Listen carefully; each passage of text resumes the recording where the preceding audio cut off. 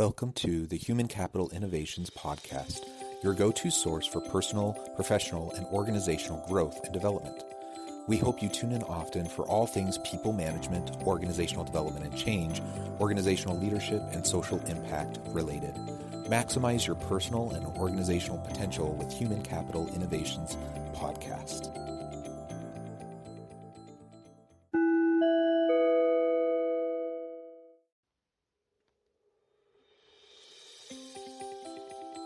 Welcome to the Human Capital Innovations Podcast.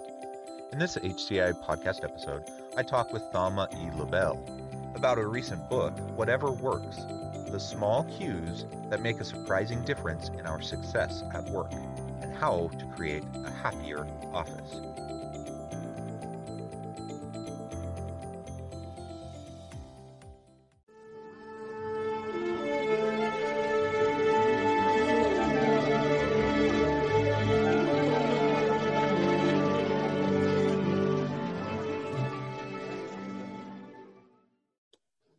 Thalma Lobel, welcome to the Human Capital Innovations Podcast. Thank you for inviting me. I'm very excited to be here. Yeah, I am always excited to talk with experts in their field, particularly when we get to have a bit of an international flavor joining us on the podcast. And you're joining us from Israel right now. And so this is, I interviewed several other international guests in the last couple of weeks. And so it's always fun when I'm interviewing someone in the morning and it's evening wherever you're at, and which is certainly the case right now with the time difference between Utah and Israel. Anyways, it's a lot of fun to have the chance to meet with you today. I appreciate you taking time out of your busy schedule and sharing your insights with my listeners. As we get started today, I just wanted to share Thalma's bio with everybody. Thalma E. Lobel is an internationally recognized psychologist who has served as the chair at the School of Psychological Sciences at Tel Aviv University, the director of the Alder Center for Child Development and Psychopathology, the dean of students, and a member of the executive board of the university. She has been a visiting professor at Harvard University and a visiting scholar at Tufts University, the University of California at San Diego, and New York University. Lobel has published dozens of articles in some of the most prestigious academic peer-reviewed journals and has received many prestigious research grants. Her latest book, Sensation, was published in 15 countries. And for more information, you can go to her website at thalmalobel.com. Today, we're going to be focusing our attention on Thalma's recent book, Whatever Works, the small cues that make a surprising difference in our success at work, and how to create a happier office. I thought this was a particularly well-suited book and topic for this podcast, and so I'm thrilled to have someone of your prestige and stature in the academic community who's doing such practitioner-oriented work as well, to have that opportunity to talk with you today. Before we really dive on into the conversation, Thalma, anything else you would like to share with listeners by way of personal context, or any other background or insights into who you are and where you got to where you are? Well, actually, you described me very accurately. But I just want to add that although I was in academia all my professional life, but as you said, and you mentioned, I also was in administration position as manager. So I could have the two, doing research on what is good at work. But then also, I have a lot of experience in interviewing, in finding the right people, in managing many people, etc. So I think the combination is good. And that's why I wanted to write for a general audience. Because all my professional life, till 6 years ago, I wrote articles in professional journals, prestigious ones, but professional. But I really thought I want to reach the general audience, not only psychologists who read the psychology journals. So I wrote my first book, which is, you mentioned, Sensation, the New Science of Physical Intelligence, which indeed was translated to many, many languages. And I really was so satisfied that so many people read it and asked me about it and got their email. And that's why I wrote this book, Whatever Works, which I think gives a lot of takeaways to people how to be happy at work and to succeed at work. And we'll talk about it now, I hope. Yes, we will.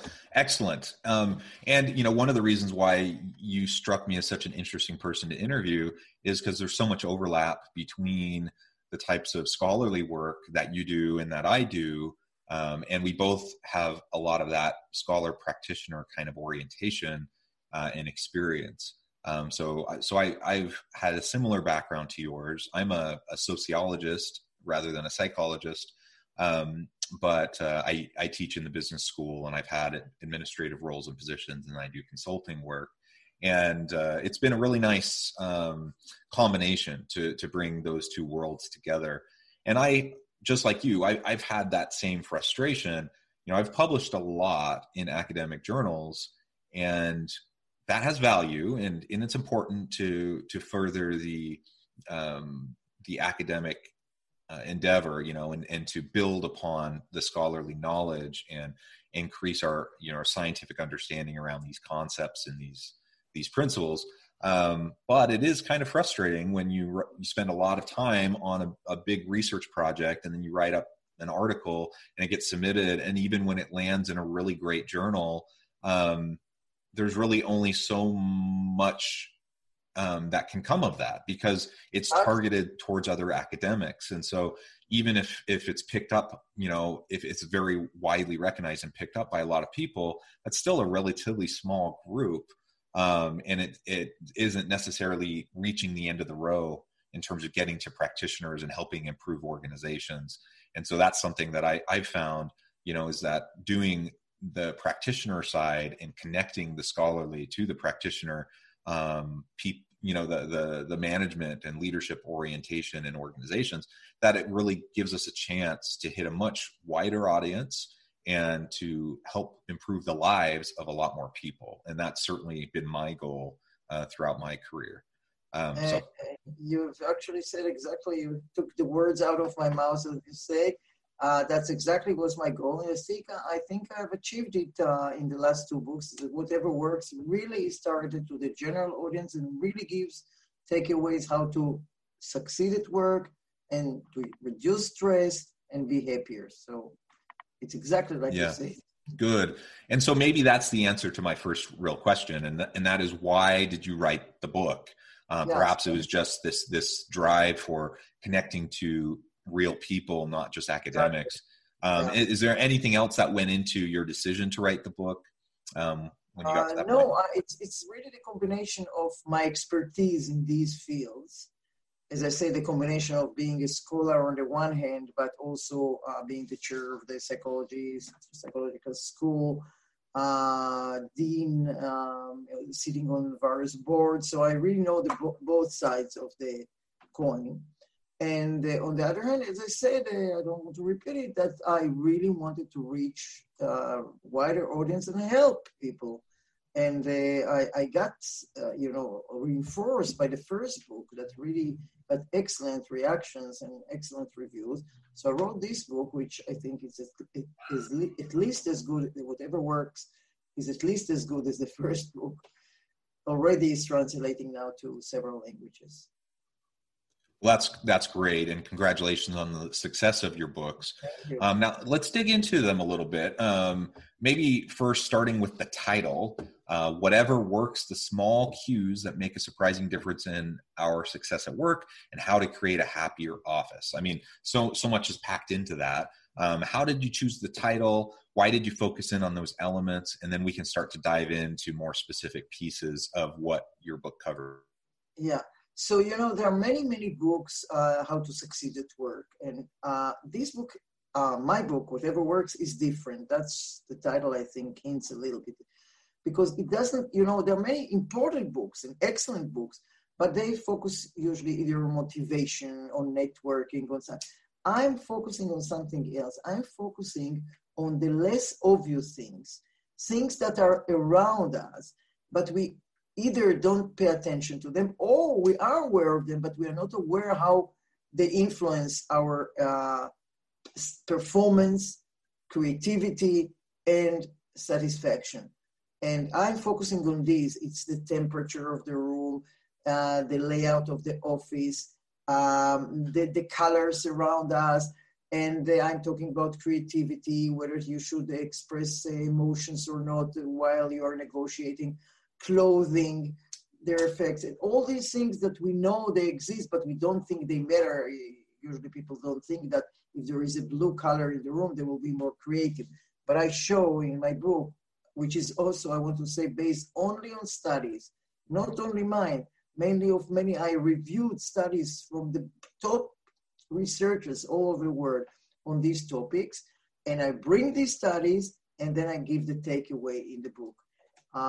And as I say, focus on all these small things that are right under our nose, but we don't think that they matter much.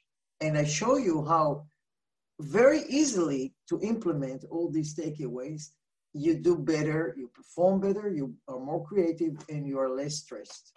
And yeah, and that's the frustrating thing for me as I work with organizations and as I write and speak and do this work is that I see again and again and again organizations, well-intentioned leaders and well-intentioned organizations really making mistakes that are easily avoidable or easily fixable.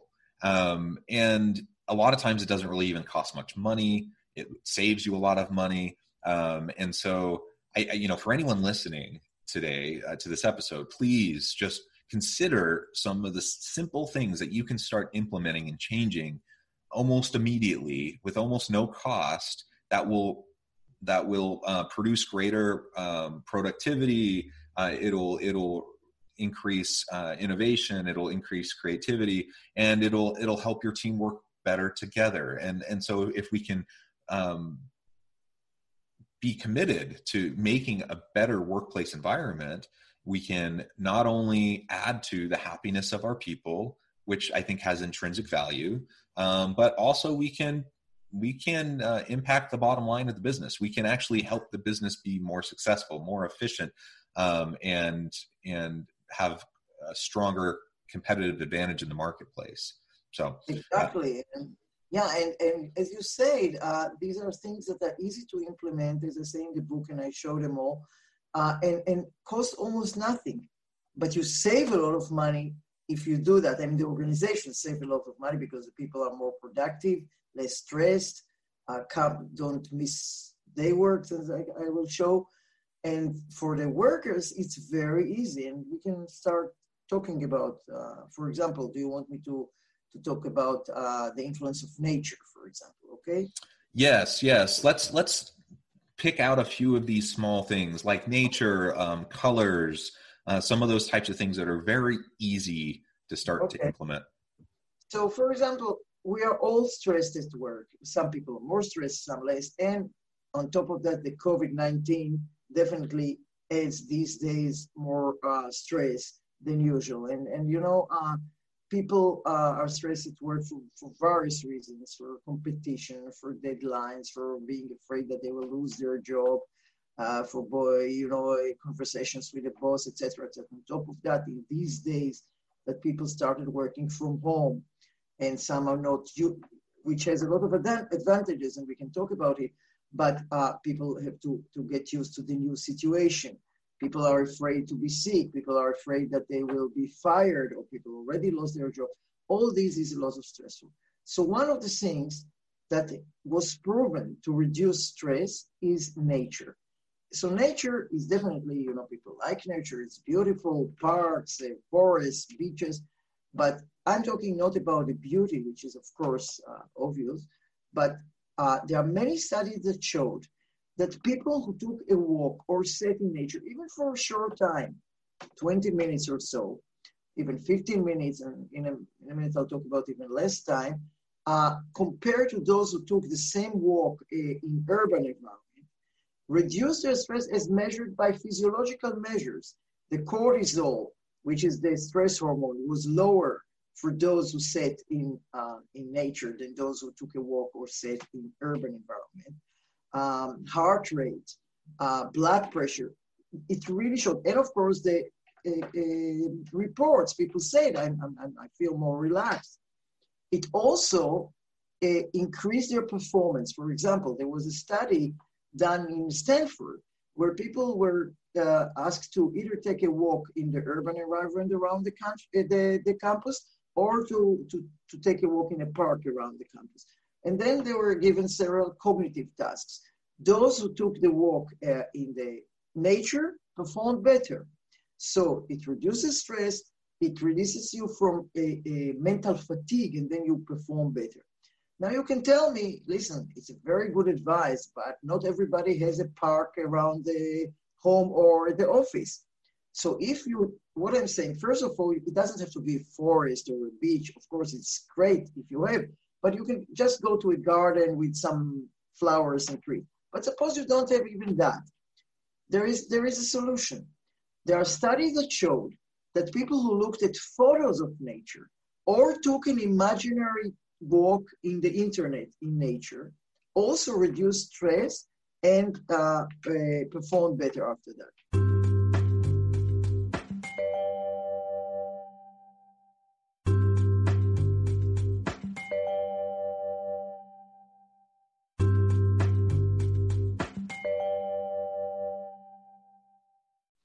You can even listen to voices of nature. You can put your earphones and listen to birds or waves in the internet if you don't have either the time or you don't have any nature around you, and still it works. So, and what I even want to add one more thing. There was one study that people were asked to perform a cognitive task. In the middle, they were asked to stop and look at the scenery for 40 seconds, not minutes, for 40 seconds, at the scenery of either a concrete roof or a roof which is covered with grass, green grass, and for 40 seconds. And then they were asked to continue the task. Those who looked at the green roof performed better. So my takeaway, the first takeaway, even if you're busy with work, you at a certain point take a break, even a short one. If you can, go out and look at nature, or even take a walk if you have more time. If you don't have time, you can open the window and look at nature if you do have a view. And if you don't have either of that, as I say, take an imaginary walk in the internet, hang photos of nature around your office and look at them. You will be surprised how they will reduce the stress and release you from your mental fatigue. Yeah, thank you. Thank you for that description.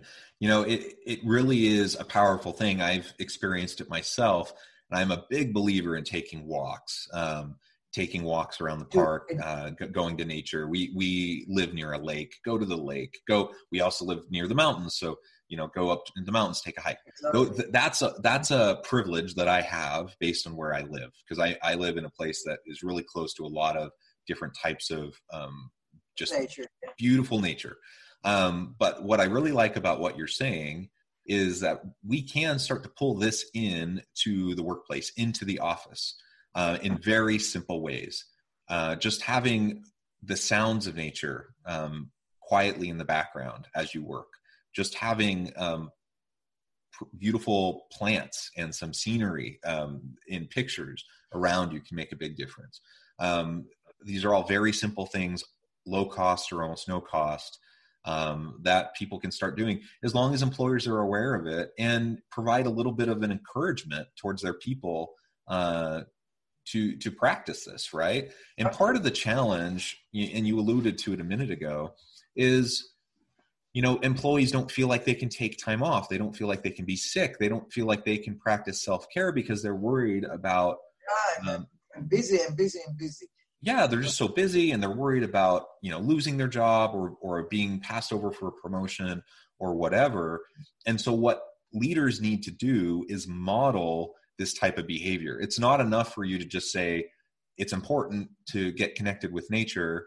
You need to actually demonstrate to your employees what you're doing, to practice what you preach, and make sure your office has that feel to it. Make sure that your people can see you going on walks, so that they know it's actually okay. You're not just saying it, but you actually want them to do it because it will be beneficial to them, just intrinsically, individually, as we value humans, but also it will help the team and the organization. It's not only okay, they should really, as you said, encourage them. So even if you're busy, take a break and do that. Because at the end, you will perform better. You'll be more productive, not less productive, even though you took a break. Yeah, absolutely. Yeah. Yep, absolutely. And there's so many studies to show this. So how about things like the colors that are in your office? What does the research tell us about that? Well, there are two colors that increase creativity, and there are studies that show that. It's blue and green. There are studies that show that if you're working on a creative idea and you really are, thinking around and you don't know, take a look at something blue or green for a few minutes.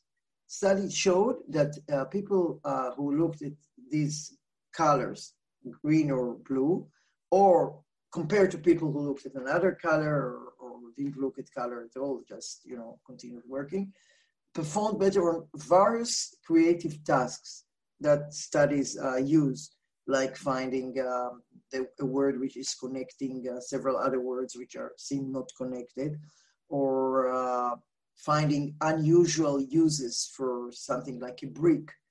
These are studies that examine creativity. And so, first of all, put something blue in the room. Especially if you're working on something which demands creativity, or green. Blue is even better, but green also is good. Another thing, avoid red, by the way. Red kind of stops you, kind of signals danger or stop. It's the stop sign or the marks that the teacher made when you failed. So avoid red. And this is something, especially when you're working on creative tasks. Another thing that helps you in creativity is doodling.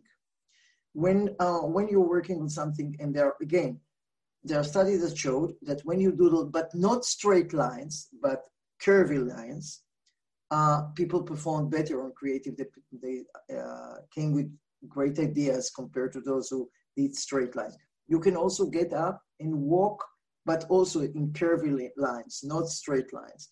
So these are all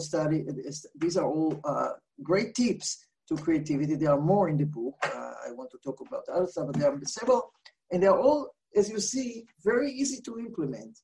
And as you say, it costs nothing. So there are many things like that show how you can be creative when you're working on something. Stand up, walk around, or doodle, look at something blue, or look at something green, and you will see the results. Yeah, excellent. And I think I don't actually know all of the psychology behind doodling in curvy lines or not walking in straight lines. But in my mind, what I immediately think is, well, of course, if you get out of kind of linear paths of thinking, that it's going to increase your ability to be more creative, think outside the box, be more innovative. So maybe there's something about just walking, outside of a straight line that gets you in the mindset of not thinking in a linear fashion. If you say getting out of the box, I have to tell you about another study that okay. is really interesting. To implement metaphor, people talking metaphors, thinking outside the box. So there's one interesting study that the researchers built a big box and asked one group to sit, each one individually, but in one group, they asked each one to sit inside a box. The other group, each one sat outside a box, and the third group had no books. And then they gave them creativity tasks. Those who sat outside the box performed better. So they really acted the metaphor. Another study showed that, when you have a bulb, a light bulb, which is a sign of aha, like all these animation when you have a light bulb. So the researcher came into the room and said, I see it's a little bit dark here. And in one room, he lighted a fluorescent light. In the other room, he lighted a light bulb. Those who looked at the light bulb performed better, found more creative solutions. So there are many, as I say, there are many tips. I don't want to take all the time about talking in the Whatever Works that are really, again, easy to implement and surprising. I love this study. Yeah, that's great. We're down to just our last few minutes, and I know there's so much packed into that book, and so many great insights. If you had to choose just one or two more things to share with listeners as a teaser for the book and the types of things that they can try to implement immediately, what would those be? Well, as you said, there are so many, so it's difficult for me to choose, but you make me choose, so I will. People are working now from home, and we have a lot of Zoom meetings. So I want to talk about the clothes. We all know that, unfortunately, people judge us and are influenced by the way we are dressed. So this is no news. But I want to talk about the studies that show that the way we are dressed, the clothes influence the way we behave. And that influences our Zoom meeting. For example, what do I say? There are studies that show that people who were asked to put a white coat, like a doctor's coat, performed better on a cognitive task than another group of people who were not given that coat. Then the researchers did another study and asked two groups to put the white coat, but in one group they said it's a doctor's coat. To the other group they said it's a painter coat.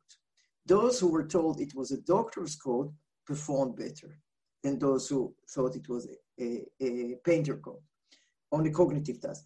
Another study, which I will not elaborate because we don't have time, showed that people who dress more professionally achieved better concessions in negotiations.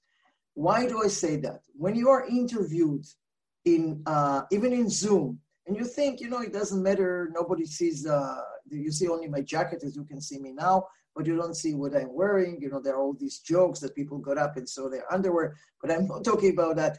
I'm talking for yourself. Dress as if people see you all, because it influences the way you perceive yourself and the way you behave. So this is one example of takeaway about the clothes. There are many others, about the temperature of the room, whether you choose a window, about the influence of the daylight, a lot of things. You should read really whatever works. It really has great takeaways that I didn't make. I mean, I just reviewed the studies. Yeah. Thank you. I really do encourage listeners to check out Thalma, check out her book, and start to glean some of these ideas.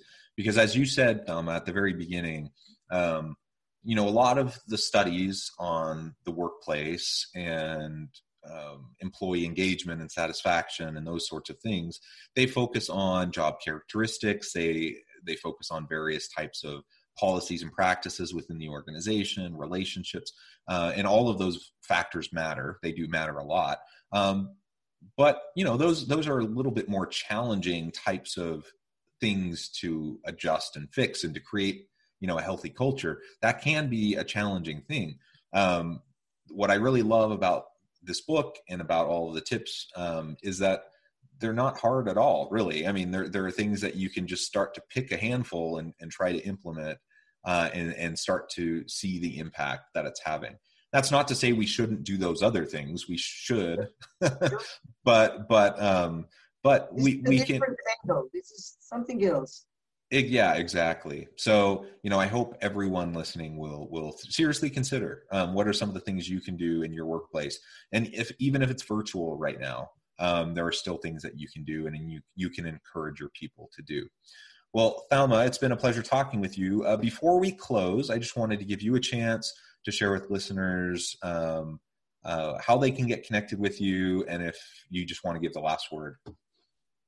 So, first of all, thank you for inviting me. I really enjoyed the interview, and your comments were really important for me.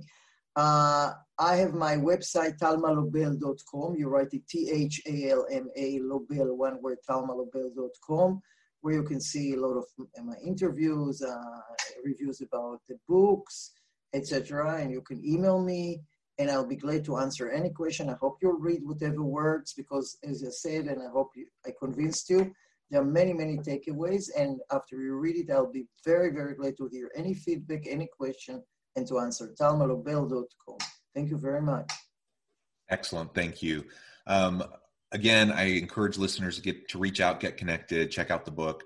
And as always, I hope everyone can stay healthy and safe, that you can find meaning and purpose at work each and every day. And I hope you all have a great week.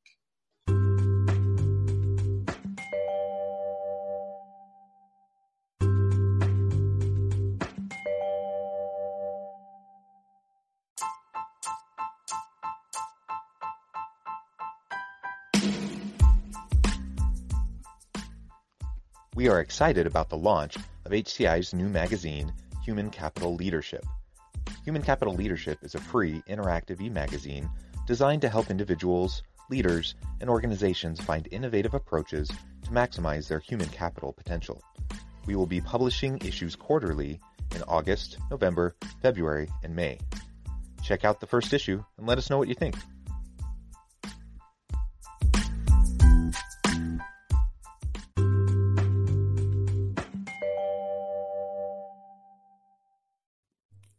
Thanks again for joining us for this episode of the Human Capital Innovations Podcast.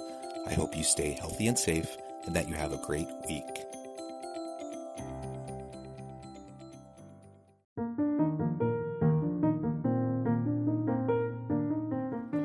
Check out our new weekly LinkedIn newsletter, Alchemizing Human Capital, exploring industry trends via original research and interviews with executives and thought leaders from across the globe. We look forward to having you join us.